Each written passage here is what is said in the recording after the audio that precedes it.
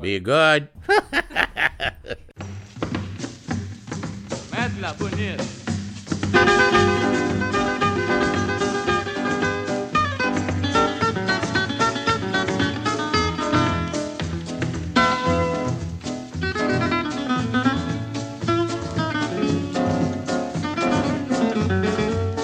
Well, hello there, friends and strangers. It's your pal, Andrew. Thanks for tuning in to the Monkey Tooth Podcast. My wife, Tiffany, and our little dog, Pele, are outside hanging out, playing with a ball. And we are in Gunnison, Colorado, just outside of town, actually, in a beautiful place called the Hartman Rocks, wilderness area or something like that. You got to check this place out if you haven't. It is astoundingly beautiful. It's free public land that you can hike all over. There's like 14,000 acres of just trails and wild rock formations and sagebrush and juniper trees. I mean, it's outstandingly beautiful, and free, totally free. Anyhow, I want to get straight into today's guests. Did I mention it's free to be here and you can ride a dadgum dirt bike? One just passed us. Anyhow, sorry. Our guests today, one of them is a guy that we knew from before. His name is J.D. Smith. Now, J.D. and Tiffany and I all met almost a year ago in Joshua Tree, and we've kind of just kept in touch.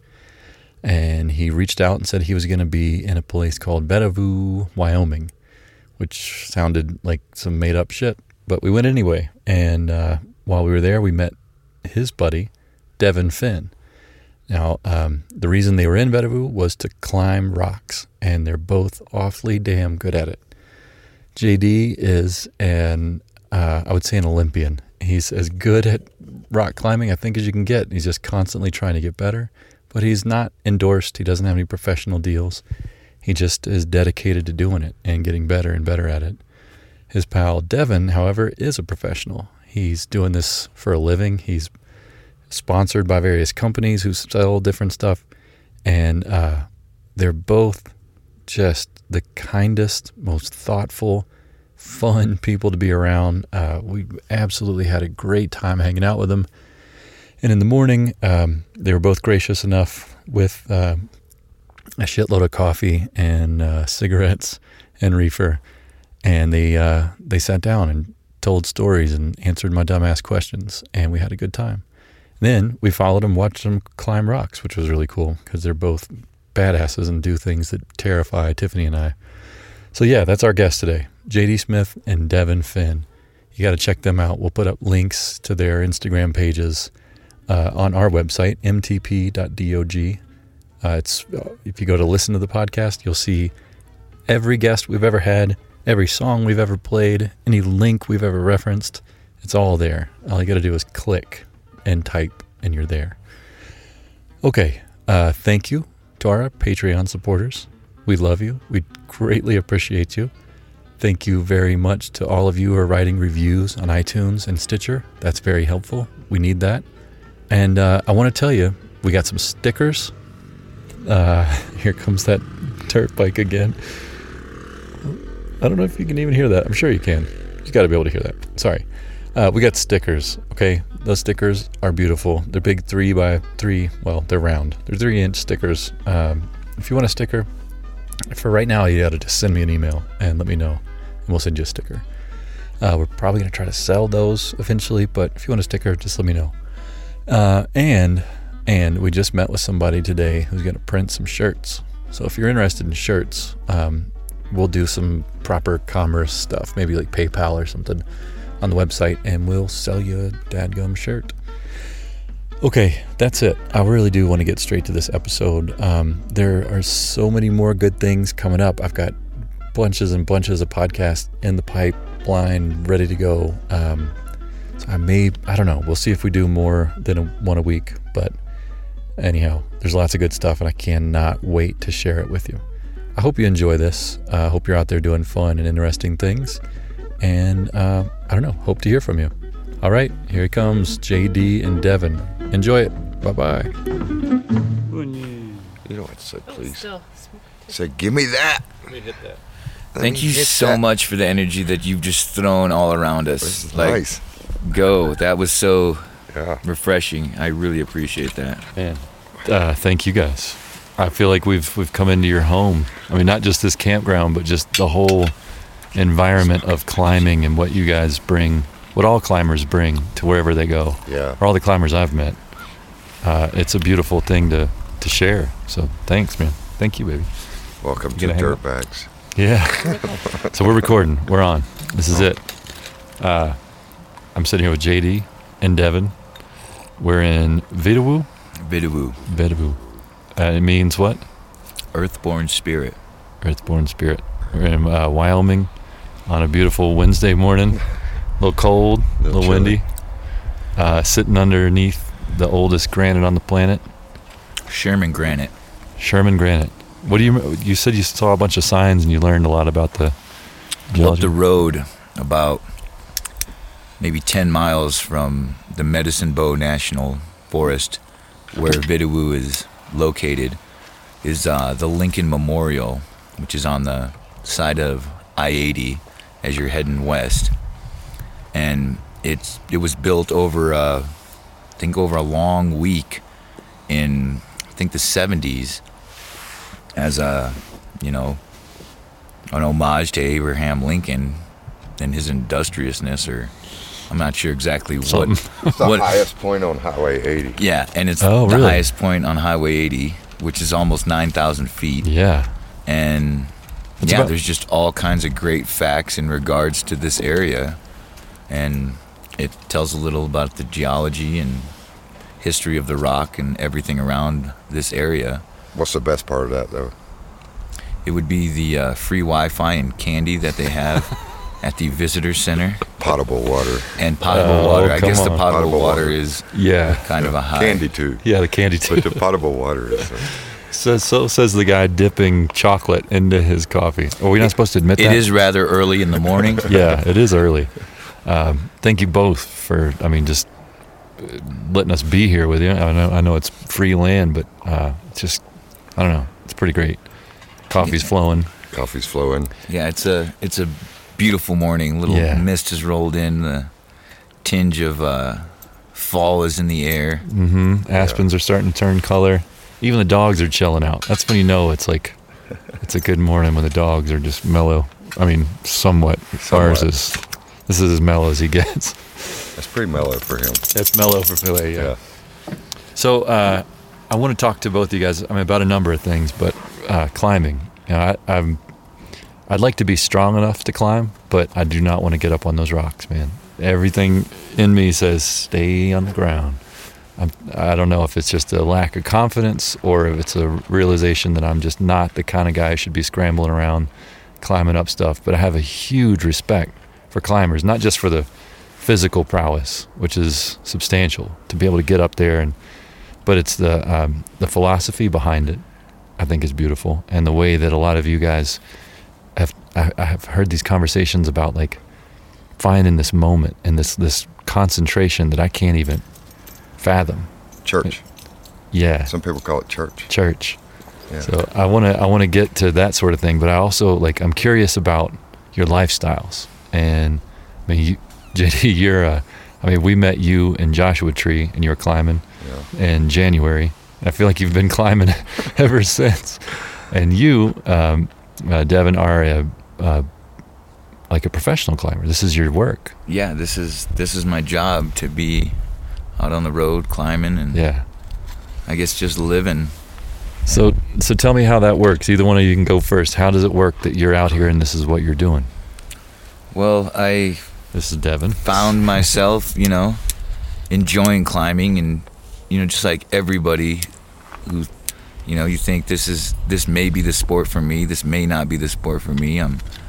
Don't want to go up too high. I don't know if I'm super afraid of heights, but maybe a lofty position may be what I need in my life. And as a teenager, I saw climbing and saw people in lofty positions and thought, wow, what would it take for me to get there?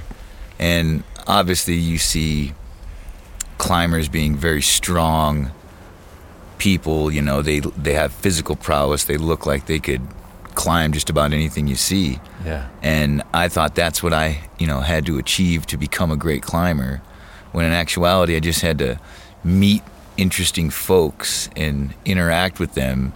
And, you know, much like anything amazing that we come across, people are willing to share their skills and mindset and how they're living with you if you show interest, whether it's, you know, God, field hockey, soccer, cycling, anything that people have a passion for, they're willing to share it with you. And I was blessed to have, you know, someone be like, hey, come out and climb with us. Let me show you the ropes. Yeah. And it actually enthralled me. Like, it took a hold of me like nothing ever has, you know, just moving across a vertical plane as opposed to a horizontal plane where, you know, you just follow your nose or your feet and go in one direction, because that's where you need to be from, like, A to B. You know, you just go in that direction, as opposed to climbing, you're going up, and you can still going from A to B. Still going from A to B, but it seems as though sometimes it's A to Z. Sure. And sometimes everything in between. And it's just it was just a great thing to do with my teenage years and youth, and it literally has carried me to a 40-year-old man, and I can do it now full time thanks to, I don't know, perseverance, hard work, working hard on my skill. And who knew that with the digital revolution, or the age of the internet, that someone who was just doing what they thought was fun for years can be harnessed by people clicking on your pictures and being like, that's something. When all I thought it was just like information sharing, like, hey, here's a picture of something I did this weekend. And then it turns into like a snowball, and it rolls and gets huge and huge. And then, like, the past 2 years, it's almost been like an avalanche in my life of like destiny, to where I've trained and climbed and enjoyed this my whole life, and now I've come to a point where I can stay on the road full time and climb my life away. As long as I stay healthy, and stay in shape.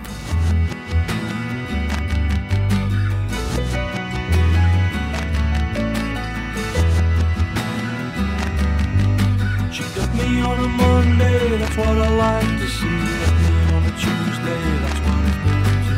Took me on a Wednesday, I wouldn't want to say. Hurried on Thursdays, the any other way. Swore me on Friday, she's gonna break her neck. Saturday comes around, she stopped me on the deck. I thought I'd make it Sunday, but I didn't see it coming. And the storm started humming, and my friends, they started running. I only wanna count the days to say we made another day. Daytime seems to last too long, the nights are screaming round the room. Some peace of mind for the girl inside, some little peace for the men who hide. Some peace of mind for the girl inside, some little peace for the men who hide. We might just break, can you hear us trying? We might just break, can you see us trying? I mean, it seems like you're doing it. I mean, the idea of A to B, what I noticed, so just as a guy who's going to stay on the ground watching climbers, it looks to me like A to A, and in between A to A, because you got to get back down. You know, it's not like you're living up, you've climbed the top and that's where you're going to stay. You're climbing up and coming back down. It's a whole different thing. It's like taking A to B out of the equation, and it's just, you're really enjoying, you've made A real big, you know. That's true. It doesn't seem like, you want to get to the top, but it's more about the journey of getting back down safely. You know, it's just from a lay person's perspective, watching someone scale, like watching people climb the Chief and then having to hike back down, or watching people do those rocks and index.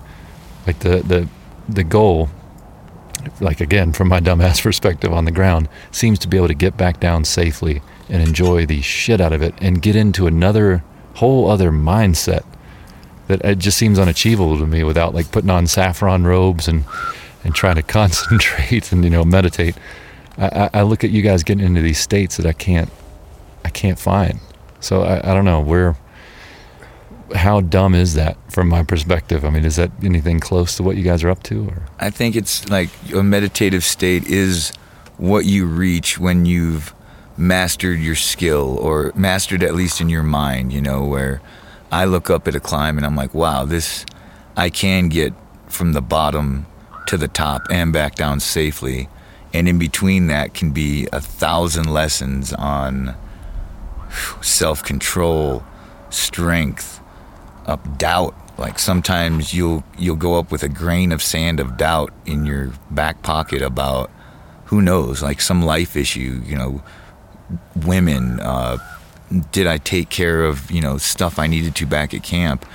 And by the time you get to the top, that little grain of salt could either not exist or be a bowling ball and pulling you back toward the ground, like horrifically. Yeah. And you do have to reach some kind of balance in your head where you're physically going to be able to make it, mentally going to be able to be sound as a pound till you get to the top. Yeah. And the top isn't really the finish, it's only the halfway point. Yeah. Because I'm sure JD can tell you, some of these climbs you get to the top and you're like, I made it, but then you realize, oof, got a long way to go to get back down. We got to get back down. Yeah. And I think once you, when you do achieve that state that you're talking about or that they're referencing, like there is nothing else. Like you don't know the ground is there.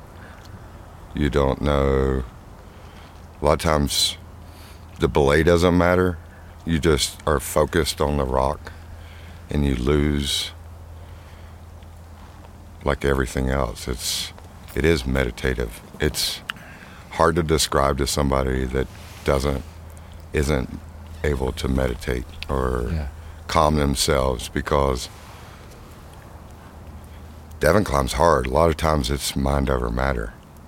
It's physical, it's hard, but then you have the head game in it. You gotta tell yourself it hurts, but I like that hurt, you know, or the hurt doesn't matter. I'm going. Yeah. I'm just gonna, you know what? I can control this. I can manage it, and I can and push on through. And then when you're able to do that, it translates into everything else you do. Like you're able to get out there and go 14 miles in the backcountry and look at a line and say, I can push through this. Yeah. You know? I like that notion of a hurt being a hold, because from my little experience in climbing, it's all about what you can hang on to with any part of your body. It's right. Your foot, it's your fingers, it's maybe your knee or something you're grabbing, and using hurt as a hold is a kind of cool concept that I think. So I was going to ask you, what's the takeaway from that meditative state? You get into this point, like how does that translate into the rest of your life? You know, how do you use that elsewhere? I think you have to, like, when you travel like we do, there's always obstacles, whether you worry about mechanical obstacles, traffic obstacles, temperature obstacles, wind, whatever the obstacle is, you have to be able to put your head down and persevere through it too. So it kind of translates to everything you do in life, you know. Yeah. Everybody has obstacles. How you deal with them is what, you know, what sets you apart from the others.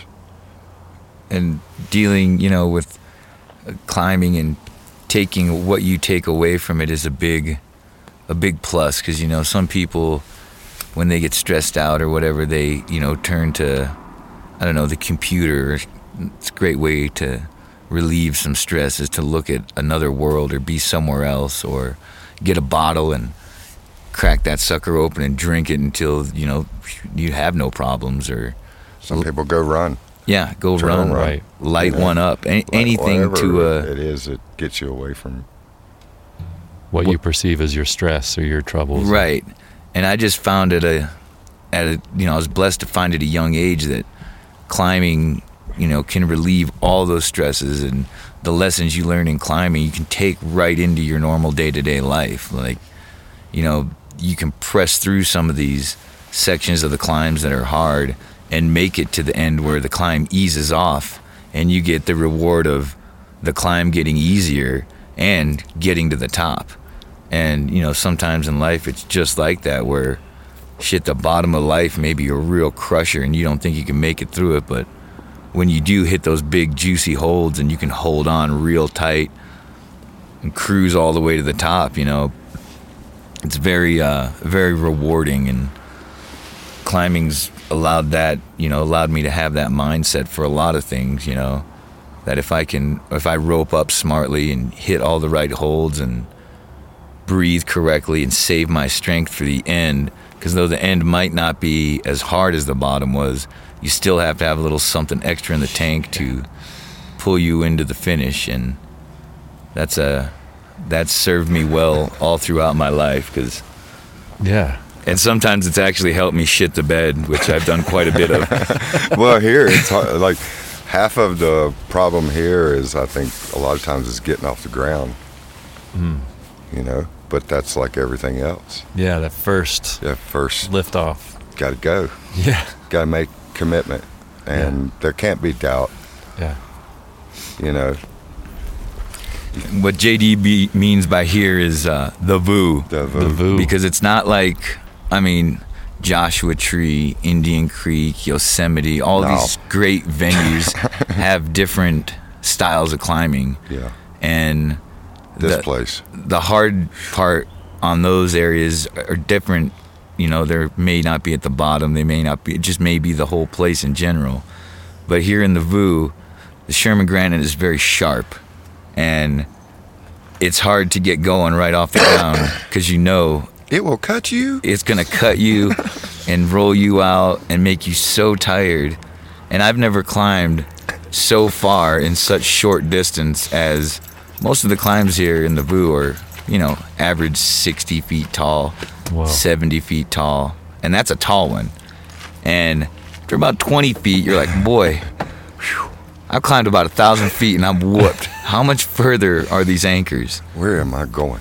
And none of it seems like it's terribly high, right? I mean, we're up really high, but I haven't gone back in there yet to see what we're looking at. But tall wall climbing here, it's just technical as all get out, right? Well, it's just hard climbing. It's off with crack on some hard rock that takes good gear. Yeah. Well, so let's transition to gear. Let me ask you about that, because there is it is your work, Devin. Like, this is your job. Can you explain to me what your job is? Like, how does this work? What are you doing? So, this is a great question.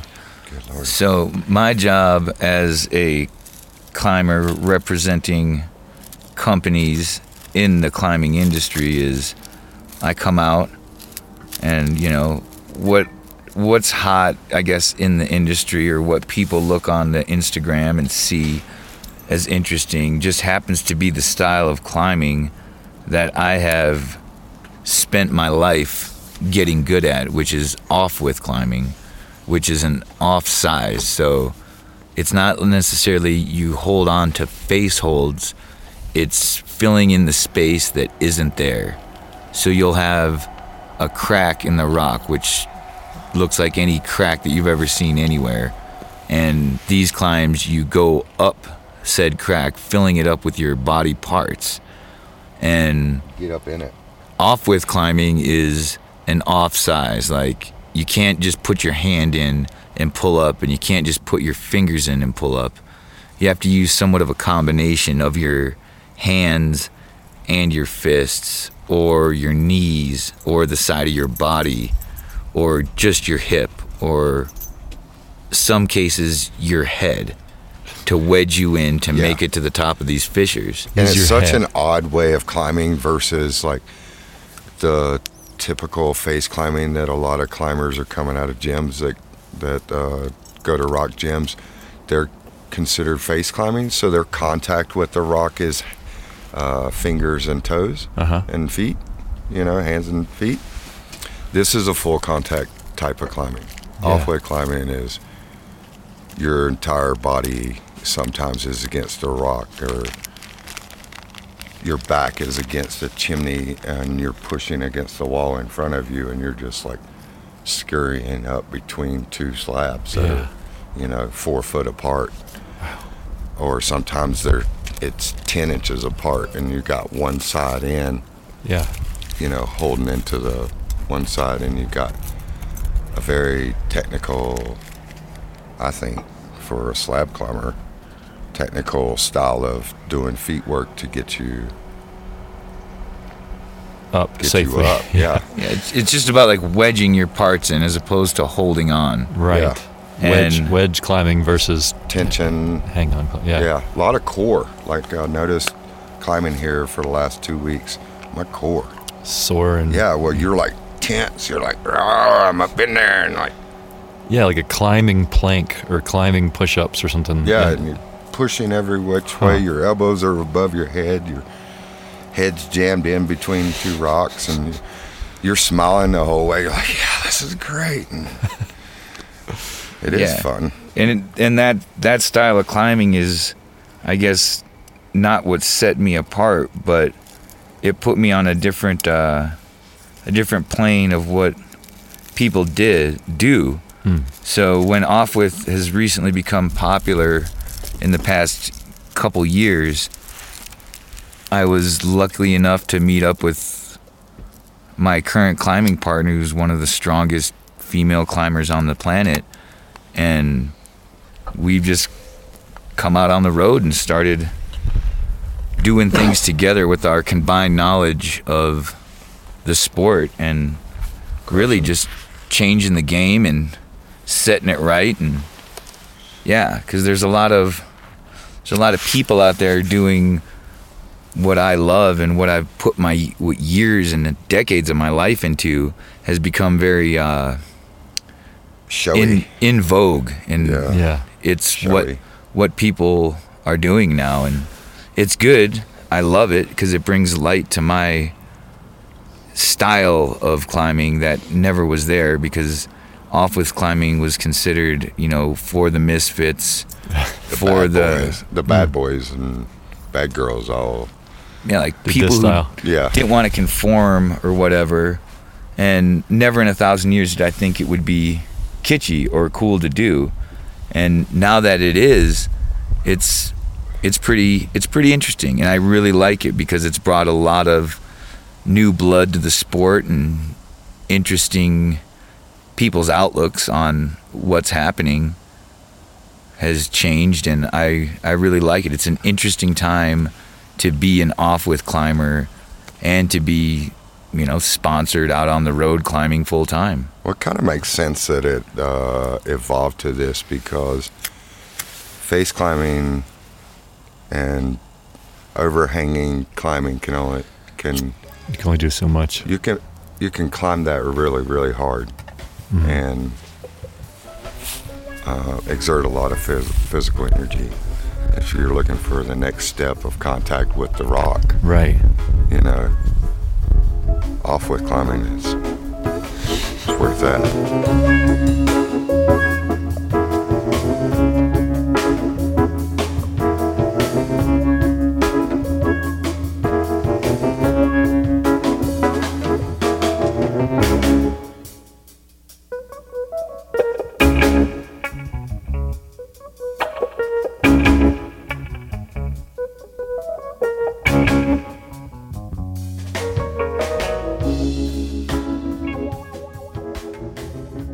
So I'm trying to get my head around how you're actually able to make a living. I mean, is it just testing gear and taking pictures and sharing your experience, and you get paid for that, or? Yeah, like some of my sponsors give me money to take their product out and promote it in the in vogue Off With industry right now.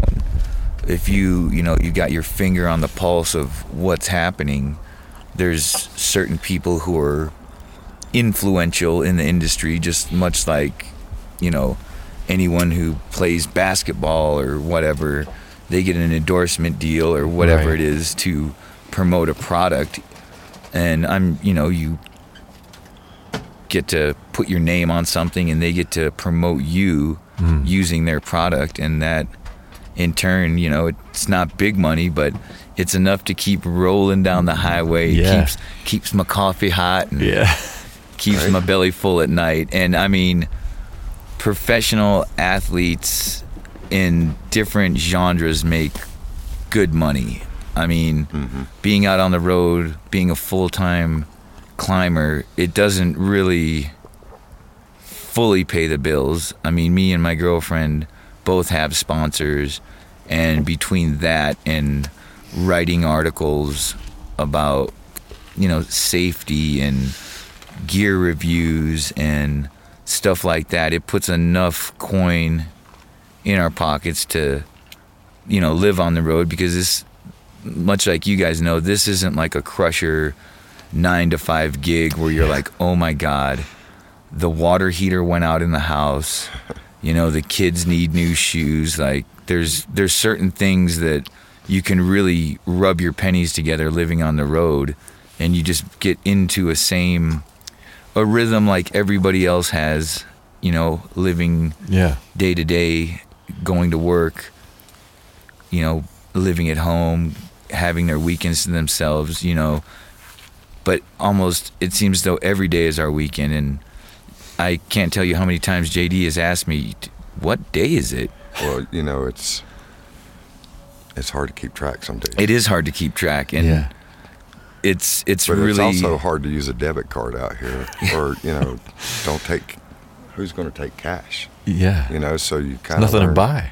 There's nothing to buy. And that really... It's about the experience. Cuts down on your overhead, and so there is enough money that does come in through endorsing products and trying products, because, you know, other companies like what you're doing and they see your brand or who you're reaching you know, via the internet, whether it's Instagram or Facebook, and they want a piece of that pie. They want to get their product out there or whatever it is. And if it's in the climbing industry or oriented to living out in the desert or, you know, wherever you are on the road, some of these things really cut down on your cost of living, because it's something that you can use, and that just makes it a little easier all the time too. Yeah.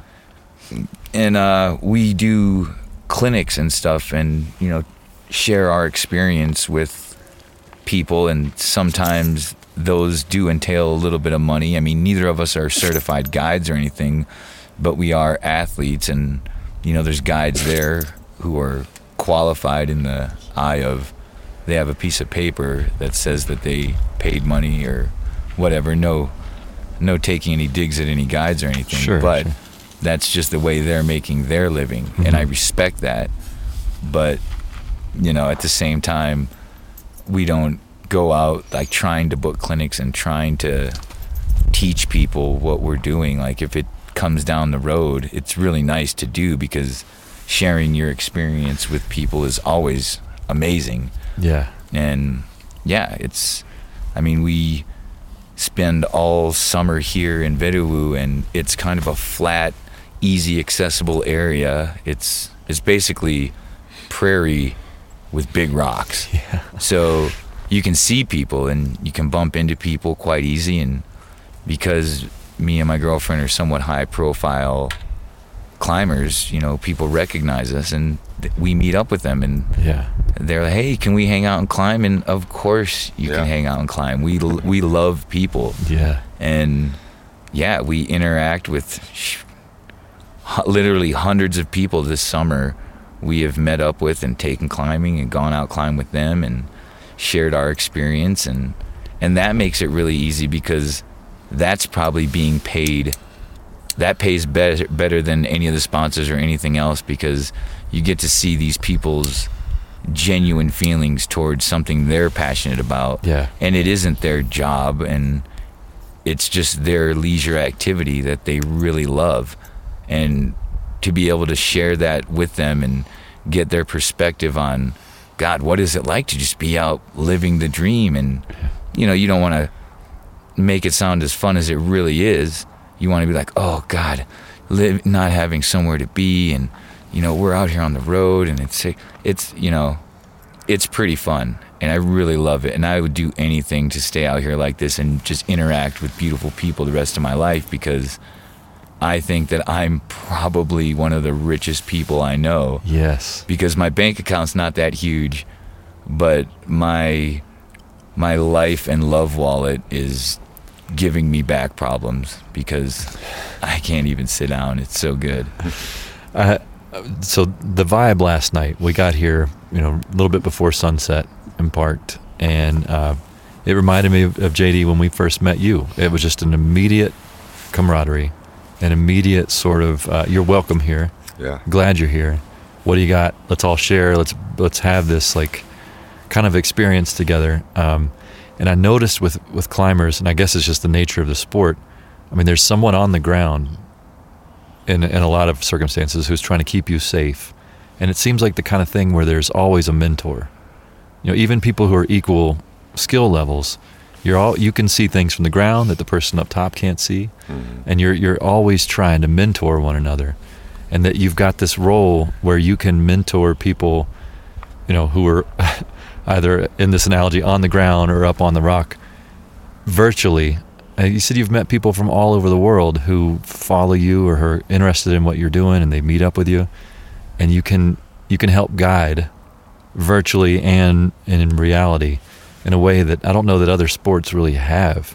You can be a real an actual mentor to people that you've never met. That's a really, really cool thing.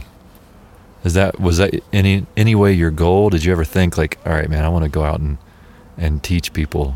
Never. I never thought in a million years I would be able to reach as many people as I have with just something that I thought was a great way to get rid of some teenage angst. And it took like full circle life experience for me to actually cruise down this highway when my son, who at the time was 15 or 16, said, "Hey, Dad, you should get on Instagram and start an account because people will be interested in what you're doing." And I'm like, okay, it's life sharing pictures of people doing what they're doing. And he said, you don't need to write down some big long diatribe about your feelings. You can just post your pictures and people like them. And, you can see that, get out what you're doing and show people where you're climbing and what's going on. And I thought, cool, set me up an account because I'm very, not ignorant, but I have no clue as to, I ain't got too many book teachings, but I can push on my buttons. And he set me up an account, and, I posted, some interesting pictures, and it went through the roof. Like, I had a lot of followers instantly who were interested in what I was doing. Yeah.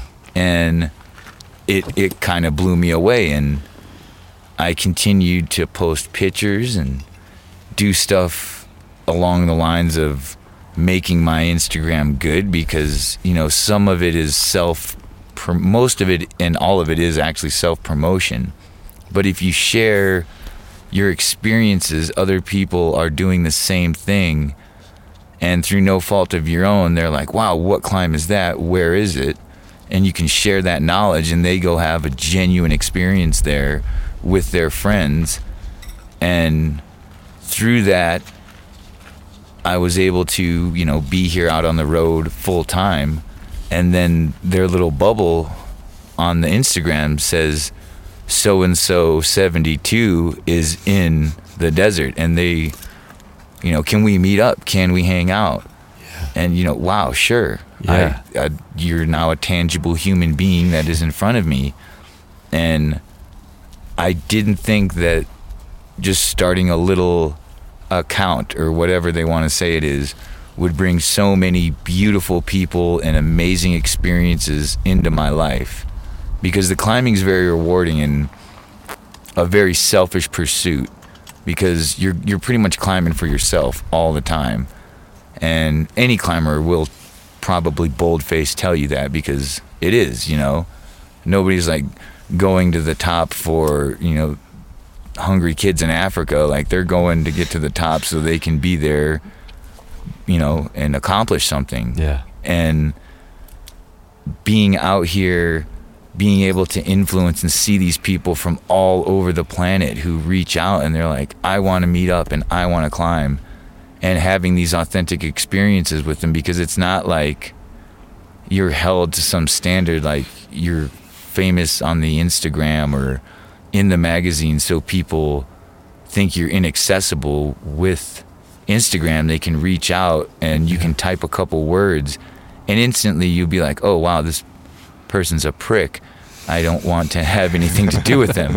Or you can be like, wow, this will probably be a very interesting experience with another human being. Yeah. That may be a friendship that lasts forever, or we may get a cool Instagram picture, a high five, and some free chocolate out of the deal and be down the road, But I have never in a million years did I think that just typing pictures in and smiling in them and doing what I love would take me where I am now. The one thing I really like about, and I've been resistant, I social media, all this sort of stuff, I've not really been keen on it, but it is kind of redefining the idea of fame. If you recognize Insta-famous. Yeah, but it's whatever, Insta-famous, but it's also, it's accessibly well known. Whereas fame is this, like, George Clooney's not a real person to me. I know he's a real guy. I believe he's human. He's got feelings. But he's a concept to me. I'm not going to become pals with Scarlett Johansson. They're an idea. They're this thing. But sure, these, your interaction with people via Instagram and your notoriety is accessible, and you are a real person that they can just send a note to. But also, you got to think too that in the climbing world, so you could go out and ride your bike, but the chances of you running into George Hincapie or whatever are few and far between. Sure. What country road are you going to be on? When you come to an area like this, or you go to the valley, or you go to J-Tree, your chances of running into someone that has a pro deal or is Insta-famous is going to be higher, because we're just walking on laps around rocks here, looking at lines. Yeah. So the chances of running into somebody that you have met or communicated with or followed on Instagram is higher. Really high, yeah. Yeah.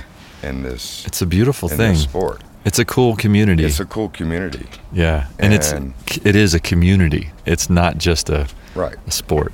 But that starts with like your belay. You go back to that. There's a lot of trust that's put into a belay, because when you're catching somebody that's taking whippers on hard routes, they gotta know that you're there. Yeah. Will you say that again in English? I'm just kidding.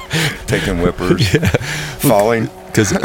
So for the belay is the guy on the ground, or a guy or lady on the ground, making sure that if you do fall, they're going to catch you and you're going to hook on that last wherever they hook gear. Okay.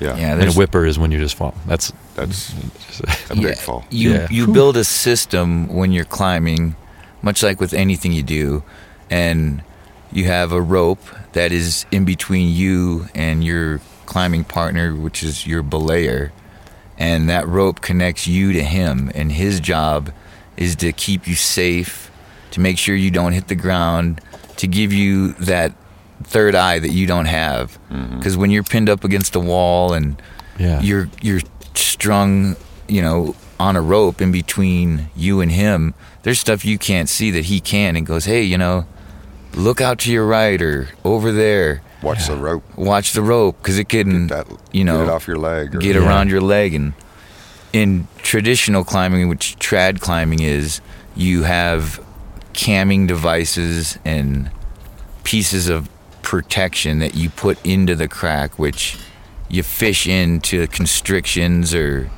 little spots in the rock where you can stop, place a piece, clip your rope to it using a carabiner, and then that is a point of protection on the rock. So if you fall, say, above it, you're only going to go as far as your protection is. So if you're like 2 feet above it, you might take a 4-foot fall, but your belayer sees you going, And they takes cinch. rope. and they pull in the rope and hold you tight. And I mean, in theory, that's the way it all is supposed to go, and it's really pretty, and you go down the road and keep climbing. Yeah. But, you know, just like in life and everything else, you know, sometimes the rope gets around your foot, or the piece of protection you put in is actually shite, and it waddles out the second you fall It goes on it. with you. Yeah. And, you know, in a You're perfect like, oh, world, shit. Yeah. It's The- not going to be good. you know, the rope and everything work perfectly, and so do you with your belayer, and you get to the top, and you can bring them up or be lowered down, which is they'll follow you, and you'll just basically belay them from the top, and it's a reverse of what they just did for you, but you're on top cheering them on as they come up, cleaning out the protection that you left in, or unclipping the bolts that you put to keep yourself safe. Yeah. And yeah, it's a very connected type of thing with your partner, that, you know, they're literally, your life is in their hands, and that shouldn't sound like And your life is in your hands. right. Because you're placing the pro that's keeping you off the ground, too. Yeah. Like, you got to, it's not something, this style of climbing is not something you just walk out here and you got shiny pieces of gear from the gear store and you're going to shove it in some rock and go up. That's not what you got to have some level of knowledge of how to place the pro here. A lot of the pro here is huge. And there Like- are people who go around and make routes, right? And is that just a type of climber who goes around and creates a new route and literally sets in gear for other people to follow? Yeah. Yeah. Either of you ever done that? That's Yeah, that's what that's my Devin. bread and butter. Yeah. Is I'm considered a desert first ascensionist First ascensionist. by a lot of, I mean, just in the community. I mean, you never want to toot your own whistle, but like I said, being one of these climbers, you're pretty much promoting yourself in what you do. Mm-hmm. And I been up a few rocks in the creek. I learned to climb down in Indian Creek, which is in southwestern Utah. It's the only swath of concentrated Wingate sandstone that's fractured in a certain way with perfect vertical cracks that go for hundreds and hundreds of feet. Wow. Straight up. And they'll be parallel Uh-huh. or they can get wider, but they're just beautiful. And they sometimes zigzag, sometimes cut off. They're just, Wow. it's hard to describe. And I lucked out and learned to climb from, you know, some desert first ascensionists in the early 90s, living in Durango, Colorado, which is in the Four Corners area, which is butted right up to Indian Creek. It's about 2 hours away. And yeah, taken under the wing by some, wouldn't say old timers, but, you know, just friends who are, you know, living the type of lifestyle I am now, but before the internet, before computer. Right? But everything was uphill both ways. Right. And I mean, it wasn't that long ago, but in like, oh my God, perspective and Yeah. retrospect, like, yes, the mid 90s in Indian Creek in southwestern Utah was the perfect place to be for a young kid who was as interested as I was in rock climbing, who was on the verge of everything getting really awesome technology wise for the sport to Yeah, the advances. advance right there. I was on the cusp, and I learned old school ethic from these cats, and I got strong, and I saw that we would walk up to these desert splitters, and there would be a plaque is, you know, just like the word sounds, it's like a plaque that has information written on it in regards to the climb.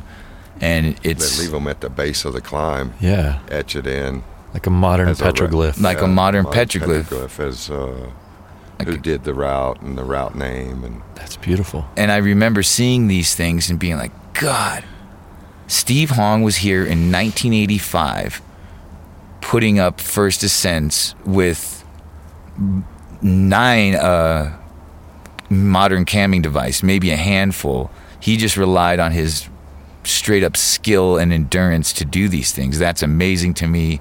I'm going to try to climb Steve Hong routes with modern technology and get up there. And more than likely you wouldn't get it, being a teenager or early 20s, I didn't get up there. I got up there eventually, pulling on gear and cussing like a sailor, but I knew eventually a lot of cussing. I could get good. And I spent years down there getting good and saw that there were lines that weren't filled in. There was no plaque at the bottom of them, and there was no anchors. And they were like, I learned from, the forefathers of desert climbing that, hey, here's how you do it in good style. You start from the ground, you go up, you stop when the crack ends or a ledge presents a spot, and you drill anchors and you do good work, and you do it by hand, and you leave it for the future and people to enjoy, and you write a plaque at the bottom and put your name in, and it's kind of like a Flintstone registry, and here it is. I love that. And I thought that was the coolest shit, and I thought, oh my God, if I could put a plaque up and a route that dictates my style of climbing, generations in the future will come to this and be like, wow, that Devin must be 8 foot tall and ripped. But no, I'm just joking.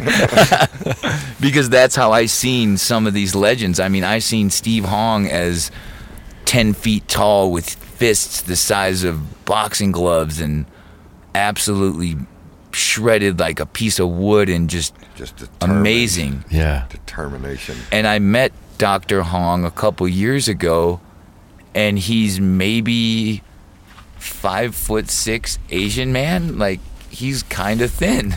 Yeah. And I was like, holy shit, I have your perspective of what you think someone is. I mean, I guess it's the old Paul Bunyan that, gets bigger through time. Yeah. Right. And as time has passed, I raised a son out in Indian Creek, taking him out there climbing, and now I'm here. I just turned 40 years old this year, and I go back to the desert every year, and I see my name and the date scribbled in on these pieces of stone from the 90s, and I think, oh my God, what have you did? Just this.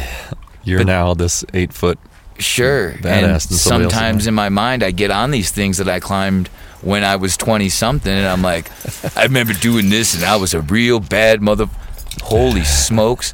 And I can barely get up the thing, and I'm like, dude, is that age? Am I getting old, or am I not strong as I used to be?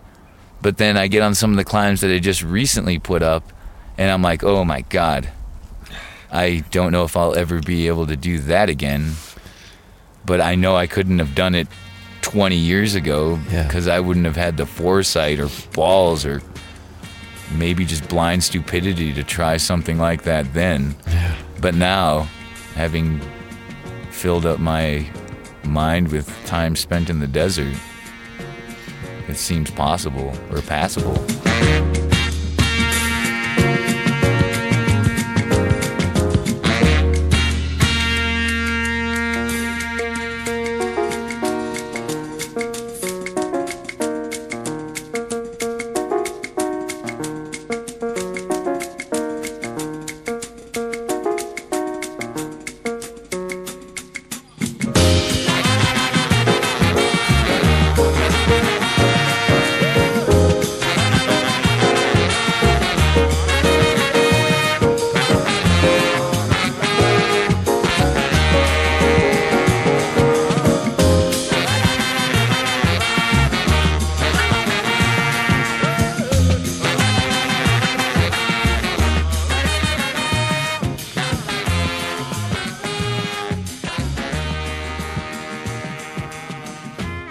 Well, before, because I want to ask you some kind of like sort of standard questions about, like where do you get the agency to say if somebody wants you to test out a piece of gear and you're like, this thing sucks. You're free to say that. You can be like, no, I don't want to. Right? I mean, you're just going to tell people, no, this is not the piece of gear for me. Good luck using it. Or do you have agency to do that? Or Sure. I mean, it's much like the climbing industry. Everything is like safety oriented. You want to climb on the best rope. Yeah. You want to climb on the best pieces of gear. You want to have shoes that are good sticky rubber and things that don't fall apart. Because it's not like, I'm not saying in golf, if you have a club that breaks and it's not that great of a club, nobody's going to die over that situation. Yeah. But in the climbing industry, if someone is like, hey, here's a great new cam, you're going to fucking love it. We got a lot of money if you put your name and brand on this thing and tell everybody this thing's bitchin' Camaro. Like, sweet, that sounds like an awesome deal. Let's get the cam or whatever it is. And you take it out and it totally is dangerous and it's just not user friendly. I mean, someone in a box somewhere who's drawing stuff down and has an idea, that's awesome. But like field testing stuff is very important, and I think maybe that's where this lifestyle becomes possible in a mouse whisker of the sense, because things like that, that's few and far between. Right. There's not that many people out there making like something that's not any good. Experimental cam. Right. It's not, But anything like that, like you do have freedom to be like, this thing might get people hurt, or it is easy to use if you have this set of skills, but this isn't going to go to the market of the people you're trying to reach with your product, stuff like that. So you're free to just. So the reason I'm asking that, we talked a minute ago about WEO, the World Eskimo Indian Olympics, and the sort of ethos behind that, where it's not that you're trying to become great for the sake of your own greatness, even though you did say, it is a fairly selfish or solitary pursuit to make it up to the top of the thing. It seems like the whole point of being a climber and being around other climbers is to make everybody better at it and make it safer for everyone and get everybody up, at least on the rock, or all the right people up on the rock, and up there safely and back down. It's got that same ethic to me. And I know you're of Crow Indian descent. My mother is a full-blooded Crow Indian. Full-blooded. Do you feel like you take any of that sort of ethic, or that sort of what you learn from your mother, from that culture? Does that any way inform your climbing or how you conduct? Of course, I believe that I conduct my whole life around my beliefs, just like a good Christian does, or a good Muslim, or anybody. They definitely take their religious beliefs not only to work with them, but day to day, to sleep at night, everywhere. Mm-hmm. And being of Native American descent and being of the land, it's being out here and having a community of people and stuff. It feels almost like my modern day tribe, like even though everyone I surround myself with isn't often brown or whatever they say is makes your tribe. But I think that everyone adopts something on like that, whether it's who you're around or who you're with. And I feel super blessed to have that knowledge of my people, to be able to take out to the crag with me and bring that respect with me every step I take. And whether it be the Medicine Bow, or whether it be down in southern Utah, or God, anywhere that you're outside and the sun's hitting your face and the sky is pretty blue, like just being outside and living it and loving it, it isn't any more spiritual for me than it is anybody else. But I do feel that super thick connection that is super easy to take everywhere I go, and very easy to share, because this is the Americas are very beautiful, and it has a lot of heritage and stuff here that isn't overlooked, but it's pretty in your face, but not mainstreamed in your face. Yeah. And almost every state in the union you go to, there is a native tribe or a native people who were there before, you know. Yeah. The first ascensioners. Right, before the real first ascensionists. Yeah, ascensionists. And yeah, it's just beautiful to be able to share that kind of knowledge and experience with everybody. Yeah. So speaking of sharing experience, JD, when we first met you, you were saying that you have like shifted gears in your own life in a way that people can't quite get their head around. Like you had a very, very different life than you do now. Do you mind sharing some of that? I am a commercial photographer, and I traveled a lot. I did sports events and mortgage, car payment, boat, all the goodies. Just tired of it, you know. I mean, I still consider like the van a mortgage, you know. And you have repairs. Yeah. People have water heaters go out. I have tires that need to be replaced. You know, you have oil changes more than, you know, you do solar setups, you know, whatever. Yeah. You advance your home, you advance your van. Right. So you still have expenses, but. You were living in New York, is that right? Or where were you? Last place I lived was Lake Norman. Okay. Yeah, North Carolina. But you were traveling all over. High profile clients and that whole thing, right? Right. Traveled about 220 nights a year for a while. And hotels, rental cars, studios, events, standing in line for credentials. I mean, it did. After a while, it sounds like it's cool, but after so many years, it's just not. Yeah. You know, the hotels and rental cars and all that stuff gets old.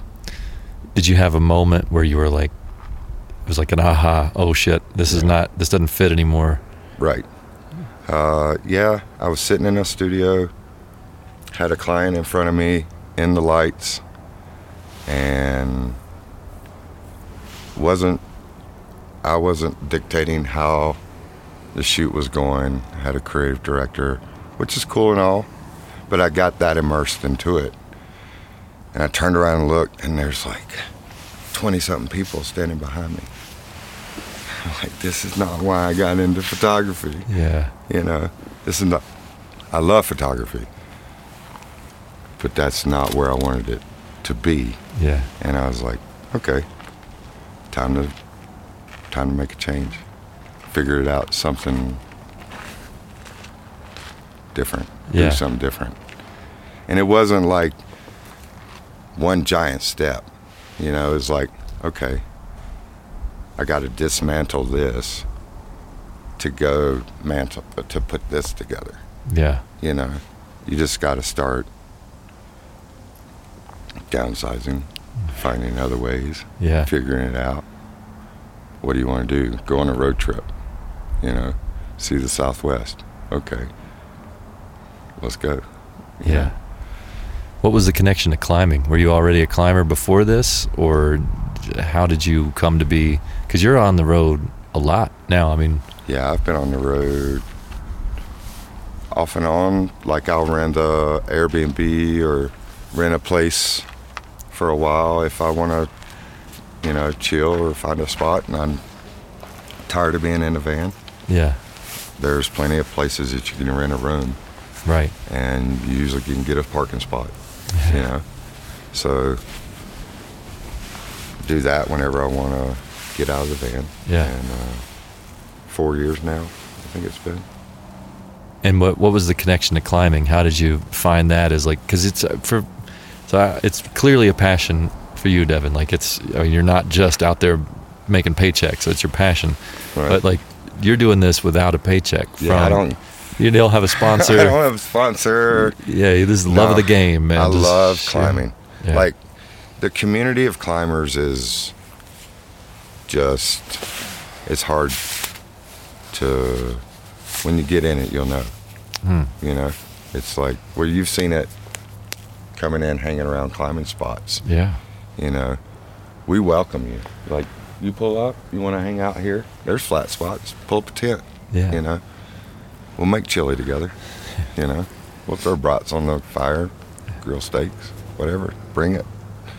And it's kind of that camaraderie that keeps you, like, traveling around, like meeting people and going to J-Tree and hanging out in J-Tree for a month. You meet people like you guys, and then you meet these other people, and then all of a sudden you run into that guy in Tin Sleep, Wyoming, in the middle of nowhere, coming out of a brewery, you know, and you're like, hey, what's up? And you haven't seen this guy for 6 months, but instantly you're like Back in it. and 4 pitchers of beer later, you're like, let's go climb tomorrow. And Yeah. you know, you spend the next 3 days together and you're lost and you don't know it's Sunday. You know? And there's always good stories to catch up on, like living this lifestyle where you get to meet the same people you've already met before. Yeah. You get to share stories about where they've been and where you're going and what's getting done and draw inspiration from them. I mean, Because we all follow the weather. I mean, pretty much follow, like, certain climbing seasons. People go to Smith Rock. It's Smith Rock time. It's Valley time. It's Creek season. It's time to go to the Woo, you know. So, you've climbed, both of you have climbed with, I mean, I would say dozens, if not hundreds of people in your life. Like, you two did not know each other before meeting here? no. So me and The Welsh kids. me and my girlfriend are out here, and we've been in the Boo since June, I don't know, 3rd. We met our buddy Chris Shrivers, who's from the Netherlands, and I've coined him the Dutch Crusher because he, you know, has a very straight-laced job, and he doesn't climb full-time, but he trains, and he constantly sends us videos and pictures of what he's doing, and you know, he builds a machine that he keeps in his flat in the city, and he trains on it to come out and meet up with me and my girlfriend and climb these amazing routes. And he's just so strong, and his commitment is just amazing, but he's on like the other side of the planet, and he's constantly messaging us and letting us know what he's doing. And so we came out in June to meet up with him, and oh my goodness, it's from there, like he was here for 3 weeks, and then he had to go home, and then we met up with some other folks who were passing through, and then more people, and then we hear messages from folks, and they're gonna meet us, and it's awesome. And then we hear our buddy Tom's, one of his friends' kids or nephews is gonna be out here, and some Welsh boys, and I was like, oh, sweet, we totally got time for some Welsh lads. And there was like, you know, 3 of them, and they were, you know, in their early 20s. And I mean, There was 4 when I met them. Yeah. I met them in Rushmore. We were climbing up in Custer and Wow. Mount Rushmore area in the Black Hills, and they came in the climbers camp and pulled in this Burgundy Ford Taurus that they had bought in Boston for like a couple grand, and with 2 Welsh flags sitting out of the top. 2 Welsh flags on the rear window, and 5 pounds of licorice, probably 10 pounds of candy and various forms, and they had stocked up. Absolute American trash food. Yeah. It was Just- awesome. They had like, the car was like sunk so low. They had all the gear in the trunk, and there was 4 guys at the time, and they pulled in the climbers camp, and instantly we were like out in the parking lot, and Buddies. everybody was having a good time. So they wanted to go climb Devil's Tower, and I was like, it's gonna be hot at Devil's Tower, and I'm going south. I'm going to Vita. So they went to Devil's Tower, and then we came down and met each other again, and we were camping right down the road from here. And they were like, well, we're supposed to go meet up with Pam and Devin, do you want to go with us? Did you know who Devin was? Were you aware of him as a... Honestly, no. Yeah. I mean, I follow certain people on Instagram, but... You got to be fucking kidding me, JD. I'm just kidding. I was being sarcastic. No, I had no idea. Yeah. And I'm like, well, yeah. Yeah, I'll meet that guy. I'll go meet that guy. So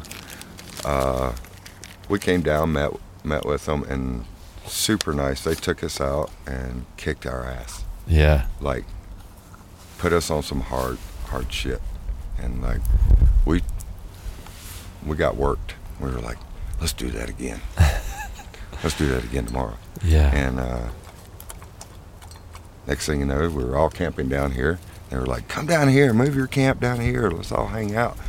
So we made a not fire living room. Yeah, it's lovely over here, man. Where we don't have a fire, but we hang out like an outside living room. And we got the, fans all set up. Yeah. Climbed hard for a week. Was it? I don't know, JD. Was it a week? Was it a week? What is today? Yes. What is today? Yeah, it was awesome when JD Wednesday. came in with the Welsh boys, because it was a whole another group of energy, and like, we're not karmatic or soul vampires, but when other people come in, you're like, tell us your story, where have you been? And it's awesome because you get to hear and talk about other people's climbing experiences, and there's no shortage of that. I mean, like, climbers are truly like the Trekkies of small talk. Like, you want to, I'm sure some Star Trek fans could sit down in a room and just bunches of them from all over the world and sit there and go for hours, and it would be super interesting. But climbers, I mean, they can talk for hours about the same 4-foot section of a climb. And I was up on the thing, and I reached, and I could, well, when I was on that section, I was good, and I couldn't reach, I said, and it's kind of maddening because, you would think after being on the road, me and my girlfriend have been on the road for 15 months, that this would get, like, you'd get so tired of it, and you'd be like, oh, God, let me guess, you went, and you couldn't do it. No.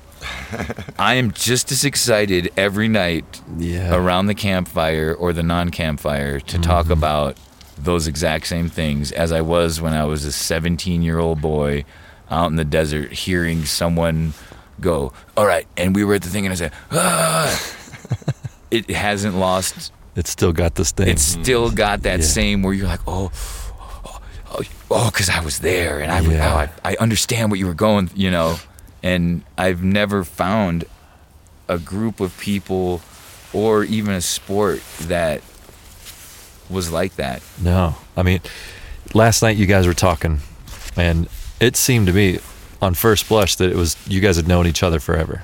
Like, you were old climbing pals and knew each other. But the way you and Devin were telling a story about JD climbing yesterday on some particularly tough shit. Yeah. And the way that you told the story about him experiencing that climb, it was clear you had a mutual respect for one another. You respected him on the ground, and you respected what he was trying to do in that, I guess you called it a chimney, where you were climbing up. Do you mind telling that story while I walk away and pee in the bushes? I definitely did not want to miss this story because, JD come out with the Welsh boys, and, The Welsh boys like off with and had climbed off with before. Right. JD's a slab climber. Well, JD's not an off with climber. So JD has been climbing with us and getting very strong over what I would say like a month or a week. And we come up to this chimney, which is not quite an off with size. It's more like when you were a kid and you were going down the hallway and you're like, watch this, Mom. And you started going up the hallway until your head touched the ceiling or you hit the lamp and you get down. So you're more like a full stem, or you're back against the wall and your feet on the other side, belly up, belly down, either way. I tried both ways. So there's a great chimney up at this area that we're climbing at, and JD, comes over to me and says, hey man, what do you think about that chimney? And I said, JD, it's got bolts, it's protected, bolts are where someone has pre-placed a steel hanger with an actual bolt because the drilled into the rock, which is either too, in this case, too wide to protect, or, just where you needed protection, you couldn't put in. You couldn't put in gear. Put in gear. It's just too wide. So I says, JD, look, it's only like 5 bolts. You've got this thing. It's not that hard. Let's get after it. So JD gets excited. He puts on his armor because out here in the VU you need quite a bit of clothes because we mentioned the rock will sand you down. Yeah. So JD, like a cheese grater, proceeds to clip the first bolt, starts up, and he's confident. He's been camping with us, hanging out. He's in great shape. Gets to the second bolt, and there's probably 10 feet in between each of these bolts, which is a good body length if you're stretched all the way out. So JD's, kind of huffing, kind of puffing, and now mind you, he hasn't climbed only 20 feet. He's probably climbed like 30 because it's a long way. It's hard work. It's hard work. It's like, imagine just pushing 2 walls apart as they were trying to squish you. For just feet. Feet. Going. For quite some ways. And then imagine that same thing that's trying to push you together and you're trying to push apart kind of leans to the left and then backwards. So you kind of want to slide out. So JD is making great progress. And he gets the second bolt clip, and now he's cruising up past it. And the distance between the second bolt and the third bolt was, I wouldn't say Mannheim steamroller, but it's considerably longer than the first two. The first two.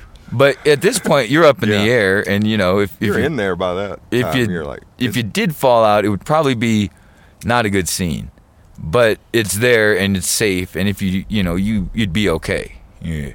So JD's cruising up, and he's starting to, you can hear the old pump meter kind of maybe maxing out, and JD's making doubtful noises. Like, well, it gets real tight. It goes from like literally pressing against the wall to all of a sudden it's your barely wider than your own body. Your elbows are beside you, and you're pushing against the wall right in front of your face, and your legs are extended out. You're like this.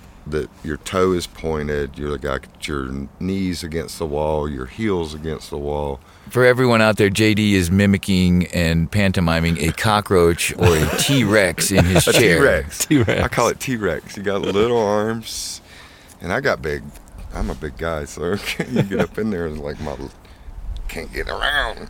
So JD comes to said T-Rex pinch, and he's quite a ways above this bolt. Yeah. But the other one is maybe like 6 feet up from where he needs to be. And he goes, "Oh man, Devin, I'm coming out." And well, JD, don't fall here. And, as your climbing partner and the belayer, don't fall here. JD kind of a big boy. I'm not saying I'm a little feather, but I was like, whoa, I definitely don't want to catch JD sliding out of this thing now. Let's maybe get to that next bolt, and then we could talk about it. So JD gives me, and he starts going, and he gets about 5 feet above where he was before. I push through. And then he falls right the fuck out. Oh, no. And he came coming down, scratching, and flips upside down and looks at me, and I look at him how... I'm horizontal as I come out of the chimney. Holy shit. Like I slid out, and because of the protection and the way it is, the fall is safer if you come out of it instead of going down the scraper all the way down. So it literally like swings you out. But I came out horizontal, feet. Yeah, JD didn't get hurt, but boy did he get scratched up. Yeah, I like that distinction. I got scratched, but I'm not hurt. Yeah. No. Whew. It was And you did it again. Yeah. You did it how many more times? Well, I came down. Took a moment or 3. Definitely about a half-hour break. I think it was a little bit longer than a half hour. And I walked around for a minute because when I first tried it, I tried it face down into the slant, so I was like different than I should have been. So you tried a whole new orientation on the second run. The second run, I turned my back the other way and pressed up and did pretty much the exact same thing. Yeah, but JD didn't press on to the great unknown and take the whipper from the high point. He took it at a decent size, but it's like a small car accident. Like, that's the only thing you can accune one of these falls to. A little fender bender. It's a little fender bender. Yeah. And some of them are worse than others. Maybe your neck is turned in the wrong direction. You get a little sore in the shoulders, or you like rumple down the back.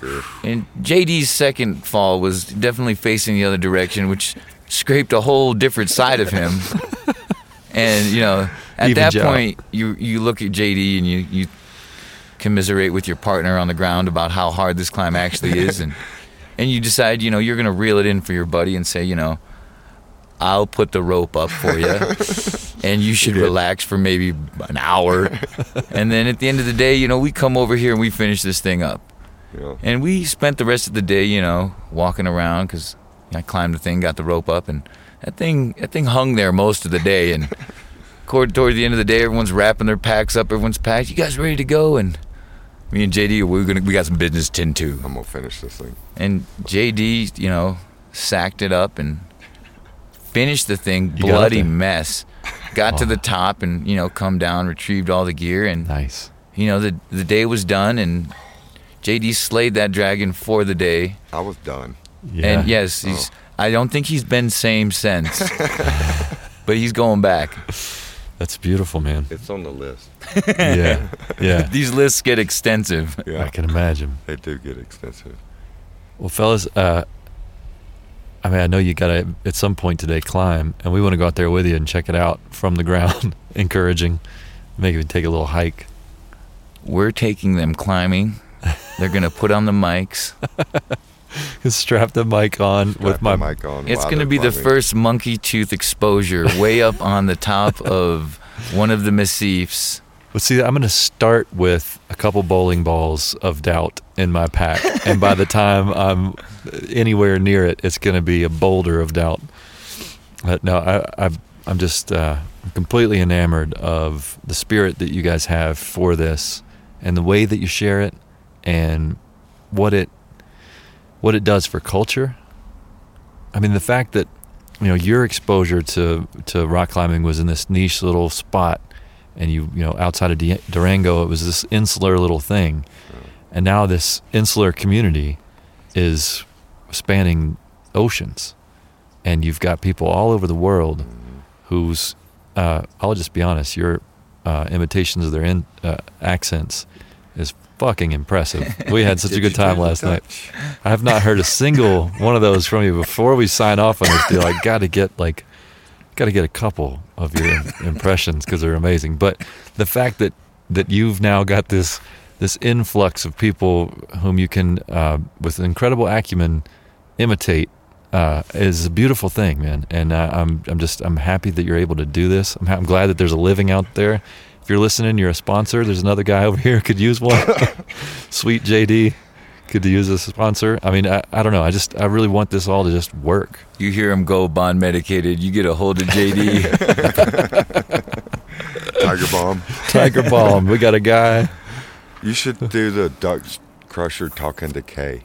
Well, so like I said, I've met all these people, and I don't know if imitating people is a very kind thing to do, but It's all done in highest love. form of flattery. It's all All done, done in it's love. all done in love, Yeah, but it's a high form of flattery to me. Huh? Chris Shrivers is the Dutch Crusher, and just talking with any of these people at night, you listen to their stories, you hear the Welsh boys sing the national anthem in the morning over coffee, That's and it's beautiful. so In the morning out beautiful. here. Yeah. And you're like, wow, what is he singing?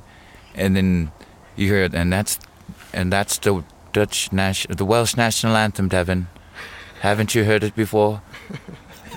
Wow, no, that's beautiful. And, I'm thinking about our national anthem, and not that I don't have pride in it, but I don't know if it would sound as pretty as these Welsh boys cranking that thing out in the morning.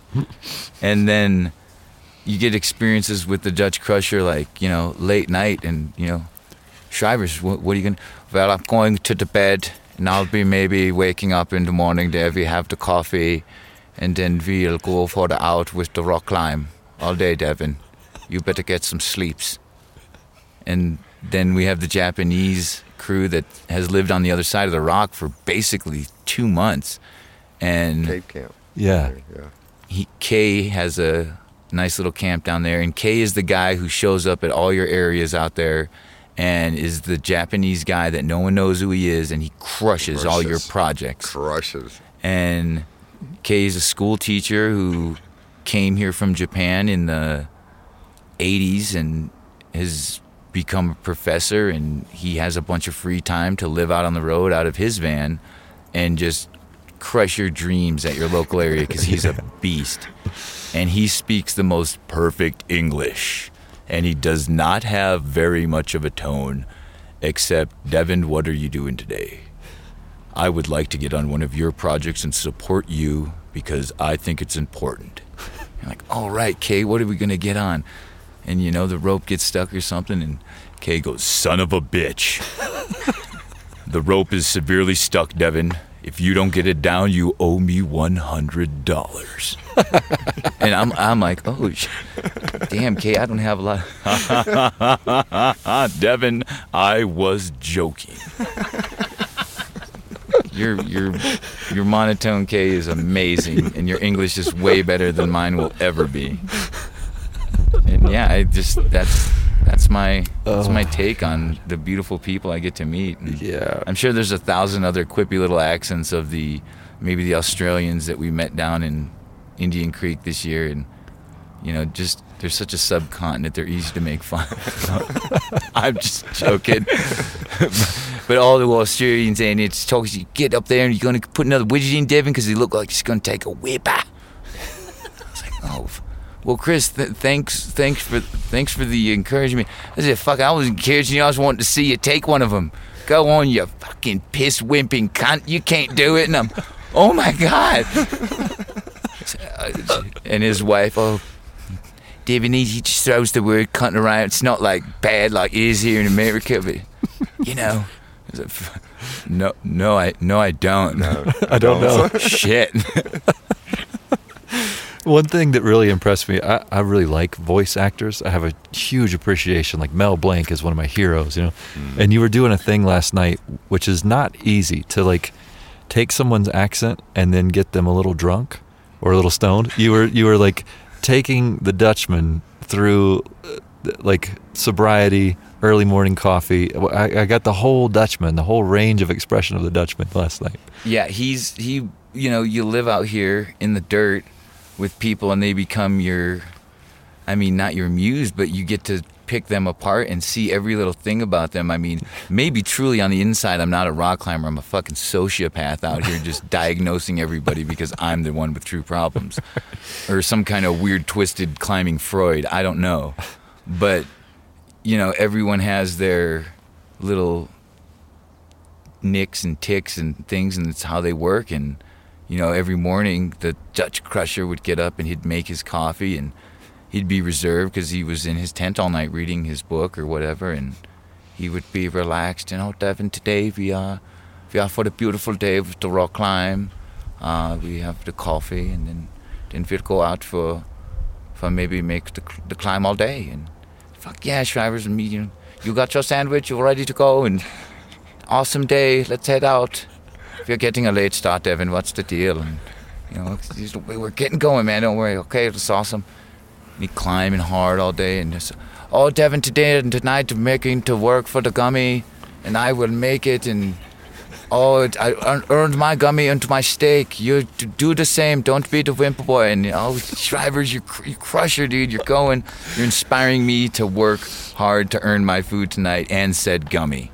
And the gummies we are in a very beautiful time in the world here in America where you can get medical grade gummy bears or little squares that have THC or green aliens, whatever. Green aliens, yeah. That will, I'm not saying I need a crutch or anything, but boy, at the end of the day, if you climbed all day and you're scraped, these gummies that Shrivers has, he is from the Amsterdam area, so maybe there's his weakness.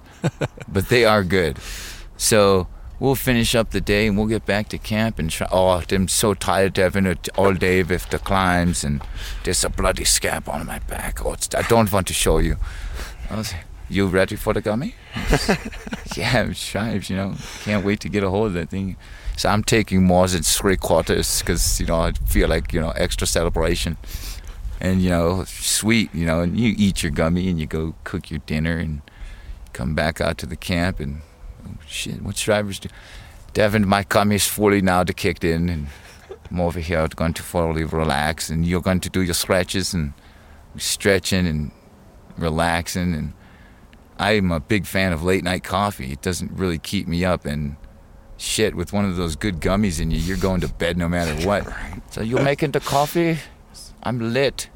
I got you, Shivers, and bring out the coffee, and he, takes a lion's shares of the coffee because he's Dutch. And, we're sitting there, and, he's obviously, Shivers, my favorite part was I'm losing my English. And he would say it in such a timid way because you'd be sitting there and you'd be talking. He's like, tomorrow, Devin, we maybe go to town and go to dancing from Shaxa. And I said to the other one, and it's maybe for the climb. And I was like, what? What? Shives, I fucking what? It's like, don't you know? The international thing for when I do. But I don't. I got no fucking clue what you just said. And then he would catch himself in the middle of a conversation. He'd be like, Strive, so, when you were doing that move and you're going around the corner, where did you go? Then Huntston and shit, I had to get in front and come back and there was no toilet paper and I was in Scheiße. And I got toilet paper and Scheiße, which probably means shit, so... I'm losing my English, Devin. It's time for me to go to bed. I'll see you in the morning for coffee. And then Shivers would saunter off, and that was pretty much like a day with Shivers all the time. I love it. And he's fickle, and he was with it. And he had a rental car, and it was a big, red SUV with New York plates. And we're, maybe... You want to go down to maybe Denver for the day because we need rest day and it's too much elevation. If you go down, we get some donuts or something, and it's sweet drives, and tell the girlfriend, hey, we going down to Denver. You want to come? And you're gonna stay. This is alone time. It's very important. You need your alone and separation time, or you'll go crazy. Yes. So me and Shivers, whipping down to Denver. It's maybe an hour and a half away, something like that. And he's like, these roads here for shit, and the Autobahn is huge. Go as fast as you want. And I'm looking over at the cruise control, and oh man, Shrives is cruising up around 95, almost 100 miles an hour. And he's like, there's one of the police motorcycles is behind us, Devin. Not pulling over here. And I'm like, well, you might want to pull over. He's like, this isn't safe. Sure, the officer will approve of me not pulling over on the shoulder where there's semis that he could potentially be run over. And I'm like, man, don't. Please pull over. Oh, dude. And he's turning on to the 70 to go south toward Denver. I'm like, dude, he's behind us, bro. We should probably pull up. There's a gas station here I'm pulling over at. And yeah, the cop comes up. He's like, why didn't you pull over? He's like, I'm from the Netherlands. I was confused. Didn't want you to be in danger, officer. What are you guys doing? He's like, we are for the rock climb. We go down to Denver for relaxation. All right, I need to see your identification and your rental agreement. And I know full and well the rental agreement's in the thing next to us where he's got, 8 containers of gummies. And he goes, I don't know where the rental agreement is. And I thought we were going to ride the lightning for sure. And he got out of the car, and I'm sitting there oh, Jesus. I wonder what's going to happen here to Chris Shivers. He comes back around the car. He's like, goodbye, officer. He's like, he gave me a business card. Told me to slow it down. Yeah, we're going to get donuts. And I'm sitting there sweating. I'm like, oh, my God. Dude, he's like, yeah, and the rental agreement there was in the thing with the gummies the whole time, Devin. I put one over on him. I was like, oh, shit. And he's like, I think this red car is an attractive for the cops with the New York plates. Yeah, you think? I was like, yeah, I think. Yeah. What gave it away? I have no clue. Shivers. God bless you. Oh my God! Thank you for that. That was more effective than however many cups of coffee we've had at this point. Thank you so much. Now I do want to climb. And you may be crazy when you do laugh and smile at your own stories, because that was pretty funny remembering. Yeah. Even though it was only like a month or two ago. Was it? I guess. I don't know. Yeah, it's September. I don't know if you were aware. Oh, so that was in June. Telemundo. I'm stuck here in what seems to be Groundhog Day in the booth. Yeah. Well, fellas, thank you so much, man. Thank you for everything. It's beautiful. Yeah. And everyone out there's a very kind set here that has been laid out for us to conversate over the last, 45 minutes or however long I've been here, because it feels as though I was only here for a couple. Yeah. But this very nice setting, and I thank you for that very much.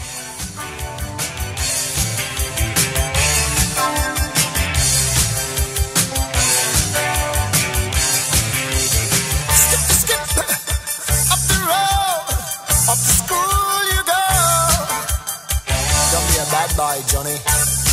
Don't you slip up or play the fool. Oh no more, oh no da, I'll be your golden boy. I will obey every golden rule. Get told by the teacher not to daydream. Told by my mother.